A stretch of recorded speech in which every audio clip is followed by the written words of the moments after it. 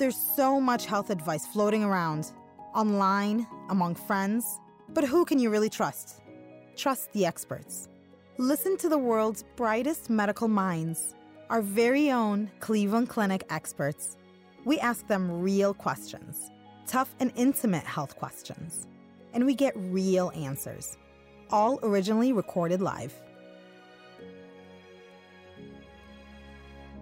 Hi, thanks for joining us. I'm your host, Cassandra Holloway, and you're listening to the Health Essentials podcast brought to you by Cleveland Clinic.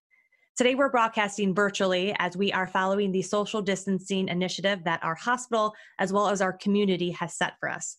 We're joined virtually by Allergist David Lang. Thank you so much for being here today, Dr. Lang. Pleasure to be with you, Cassandra. Today, we're going to be talking about how to tell the difference between springtime allergies and coronavirus.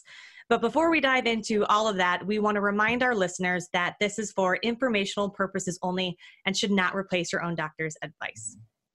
So it's estimated that 1 in 6 people suffer from allergic rhinitis or hay fever. And since spring is in the air and unfortunately coronavirus is all around us, it's likely that a lot of people are going to soon be questioning whether their symptoms are traditional allergies or if it's something more serious like coronavirus, because the symptoms do tend to overlap a bit. Dr. Lang, I first want to start off by asking about the names. So we refer to it as allergic rhinitis, hay fever, seasonal or springtime allergies. Do all of these names mean the same thing? Yeah, again, thank you for inviting me. And basically, yes, they all refer to nasal eye symptoms that occur in association with pollen seasons. The springtime, generally, it's tree pollens that are in the air. And the summertime, so the spring season for Northeast Ohio would be March, April, early May. The grass season would be May and June, and then the weed season or ragweed season would be mid-August to the frost. So seasonal allergy could refer to the ragweed season, which is in the fall, but it's trees right now. And the peak of we have a rather holiday-focused specialty, in that the peak of the grass season is Memorial Day weekend, and the peak of the ragweed season is Labor Day weekend. But in Northeast Ohio, it's the tree pollen season, in my experience, that tends to cause the most prominent symptoms and tends to bring more people into the office to see us. Gotcha. So yeah, definitely a lot of triggers, like you said, weeds, trees, pollen, that sort of thing. Let's talk a little bit about the symptoms of allergies. Kind of what do people experience when they are suffering from springtime allergies? So the spring season, again, entails exposure to airborne pollens. So when individuals are outdoors, particularly on warm summer breezy days, they will experience nasal congestion, drainage, fits of sneezing, and prominent itching of the nose, eyes, and possibly also the ears, the throat, and the roof of the mouth. And a key clue as to whether these symptoms reflect allergy or something else is that the symptoms are worse outdoors, and they improve or go away when someone enters the indoor environment with the windows closed and the air conditioning on. Gotcha. So kind of paying attention to kind of when you feel these symptoms is important. That's correct. So I noticed you didn't mention fever as one of the symptoms. So we never see fever as a symptom of allergies? Right. So Cassandra, you zeroed in on a very important issue, which is that springtime is here. And the good news is that means that warmer weather is on the way. But this year, the spring tree season coincides with the coronavirus pandemic. So for individuals who are familiar with these symptoms from past seasons in which they've had them, as I said, the onset of these symptoms will entail congestion, drainage, sneezing, and itching. But there is some overlap with symptoms that may reflect the onset of a viral upper respiratory infection, including a viral illness such as coronavirus. However, in the studies from China, more than 9 to 10 people had a fever in association with the onset of coronavirus infection. 3 out of 4 developed prominent fatigue. And about 40% of individuals develop gastrointestinal symptoms such as diarrhea with the onset of coronavirus infection. So fever in particular doesn't occur with tree pollen-induced allergy symptoms. So if you have a fever, that can't be explained by allergy. That might be kind of your first kind of cue that something different or more serious might be happening? That's correct.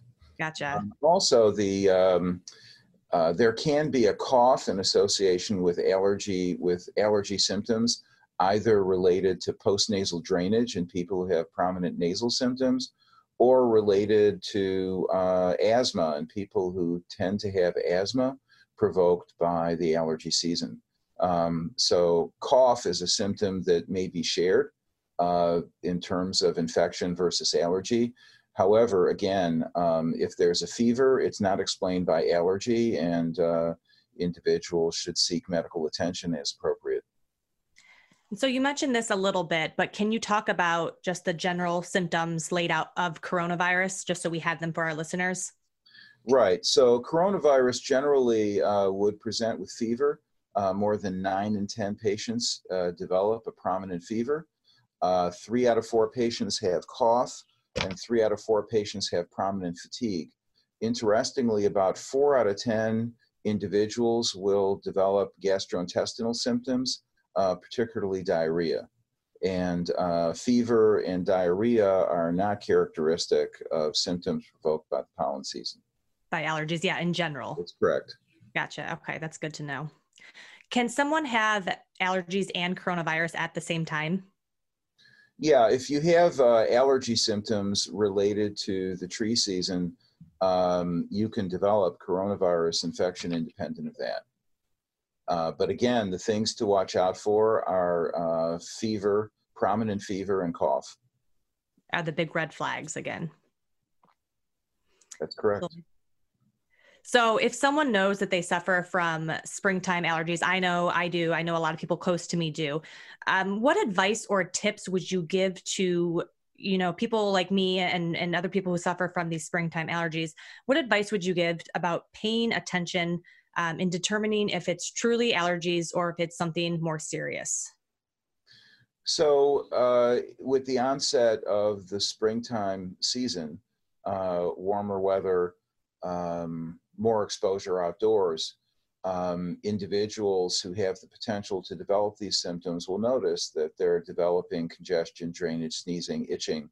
So even now, prior to the season getting into full swing, it's appropriate for individuals to begin taking regular medication. Air conditioning is an effective avoidance strategy. So with the air conditioning on and the windows closed, you can cut down on the indoor pollen count by 90% or more. But people generally are going to still be exposed to tree pollens, and they're going to have symptoms. So it's important to begin taking regular medications. Studies show that you're actually better off beginning to take medication early in the season before your symptoms reach a peak. So even if you're not having symptoms or you're only having mild symptoms now, it's better for you to begin taking regular medication. And the number one medication to take is an intranasal steroid. There are 3 intranasal steroids that are available over the counter. These are widely used. They're safe medications. The steroid content of the medicine is effective in the lining of the nose and is not absorbed into the bloodstream or into the body to a sufficient degree to cause any remarkable side effects. The only side effect you need to be aware of is it can irritate the lining of the nose, so that if you develop irritation or you get a nosebleed, you should stop using it. You can minimize that by directing the spray to the side. So I usually tell people to look down, look at your toes, and direct the spray laterally, aiming for the top of your ear each side, and 2 sprays in each nostril daily. And that's the number one medication to use. And it may be that alone is sufficient to control your symptoms. Some patients also may benefit from the use of an oral antihistamine. There are oral antihistamines available over the counter that are not going to make you sleepy. So those are also well tolerated and effective. If symptoms are not controlled with a regimen of intranasal steroids and oral antihistamine taken regularly, plus avoidance strategies as relevant or as feasible. And I think the lack of control would be reflected in having frequent daytime symptoms, sleep disruption, drowsiness during the day. If your symptoms aren't well controlled, then you should seek medical attention. Absolutely. That's great advice. So I want to go back quickly to the medications and about your advice to take it earlier than you anticipate even needing it. Is that because it takes a while for the medicine to kind of build up in our systems to start protecting us? Well, to some extent, I think it's related to the effect of the medicine in preventing symptoms from becoming more serious, or versus trying to reverse symptoms that have already progressed to a more serious level. And it's tougher for the medicine perhaps to turn that around once symptoms have progressed. Absolutely. And I'm sure you have advice for people who have suffered from seasonal allergies in the past to really just be, mindful of how you feel this season compared to last season, I imagine. Yeah, and I should say, in tying this into a discussion you and I had a few minutes ago, Cassandra, regarding the coronavirus pandemic, for people who have had these symptoms year after year after year, they recognize these symptoms and they're aware of what the symptoms associated with the allergy season feel like. But for people who may be developing these symptoms for the first time, that may create more apprehension in terms of whether they may be developing the coronavirus infection. So again, a major feature distinguishing coronavirus infection from seasonal allergic rhinitis or tree pollen-related allergy symptoms is the onset of fever. So if you have a fever, it can't be explained by the allergy season. Gotcha. I mean, Yeah. it kind of feels, for the people who are developing it for these symptoms for the first time, kind of feels like you've got a cold, but there's a lot more itching and sneezing. And it goes on, as opposed to a cold, these symptoms go on for longer than a week, 10 days. Absolutely. Yeah. So with people who are experiencing, or they think they might be experiencing allergies for the first time this season, what advice do you have for them? Do they need to, and they don't have a fever, do they need to seek care with their primary care specialist or an allergist? Kind of what would be that first step if they don't have a fever and they think it might be allergies?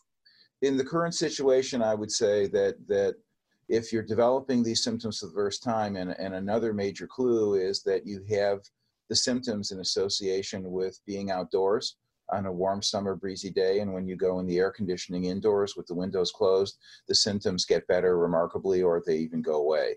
So if that's the case, then it's in your best healthcare interest to purchase medications over the counter, intranasal steroid with or without an oral antihistamine.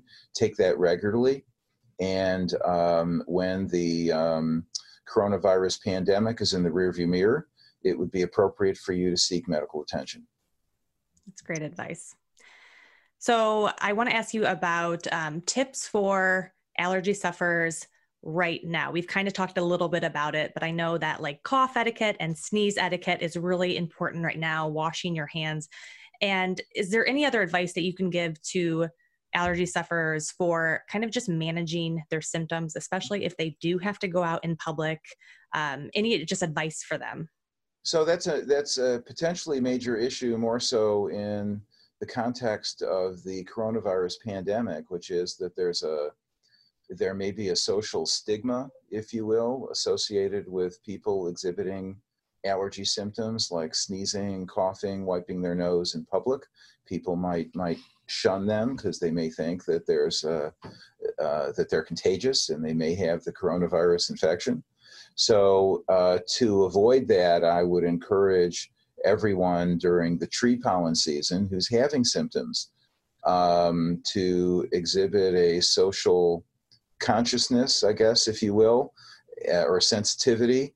And I think this year in particular, it's really important for you to take medication regularly to minimize the likelihood that you're going to exhibit these symptoms, say at the supermarket. And again, if you tend to have symptoms during the spring season, it's important that you begin taking your medications now, even if you're having no or minimal symptoms at this time. Absolutely. That's great advice. And so the last thing I want to ask you about, you mentioned asthma a little bit ago. Can you talk about how asthma plays into allergies? Is that a component of it? So about 8% of the population in the United States has asthma, and the overwhelming majority of individuals with asthma exhibit reactions on skin testing to common inhalants. So we believe that allergy is important for not all, but for the majority of individuals with asthma. There are individuals who will have a worsening of their asthma symptoms during a pollen season, such as what we're entering now. So as I said, for individuals who have nasal eye symptoms or allergy symptoms, if you will, during the springtime, if you have asthma, it's really important for you to continue taking your medications on a regular basis and for you to implement avoidance measures. And the major avoidance measure this time of year is the use of air conditioning in buildings and in cars. Absolutely. And so to wrap everything up, I just want to make sure we set this out for our listeners. The main differences between seasonal allergies and coronavirus is fever, cough, and GI issues. Fever in more than 9 out of 10 people. And we find that at least in the literature and in initial experience in Northeast Ohio with patients who develop COVID-19 infection, that about 2 out of 5 people will have gastrointestinal symptoms such as diarrhea that heralds the onset of this infection. Absolutely. I think that's really important to just drive that home to our listeners. Mm-hmm. Yeah, the other thing I'd like to mention is, Cassandra, if I may, is that in the management of patients with these symptoms, particularly when a combination of avoidance measures as feasible combined with regular medication use is not effective, not feasible, not desirable, that if symptoms are ongoing with impairment of quality of life, that allergen immunotherapy is what we call it, or allergy shots, if you will, can be effective for reducing the level of symptoms and medication reliance on a long-term basis. And in properly selected patients, that continues to be an option that we prescribe. Absolutely. That's great advice. Great. Well, that's all the time that we have today. Thank you, Dr. Lang, for joining us. I know you shared a lot of really great information that I know our listeners will really find value in. Thank you, Cassandra. It's been a pleasure to talk with you. To learn more about springtime allergies, visit clevelandclinic.org/respiratory. If you want to listen to more Health Essentials podcasts featuring Cleveland Clinic experts, subscribe wherever you get your podcasts from, or visit clevelandclinic.org/HE podcast. And don't forget, follow us on Facebook, Twitter, and Instagram at Cleveland Clinic, all one word, to stay up to date on the latest news and information about coronavirus, as well as your own health and wellness. Thanks again for listening. Take care of yourself and stay safe. This concludes this Cleveland Clinic Health Essentials podcast. Thank you for listening. Join us again soon.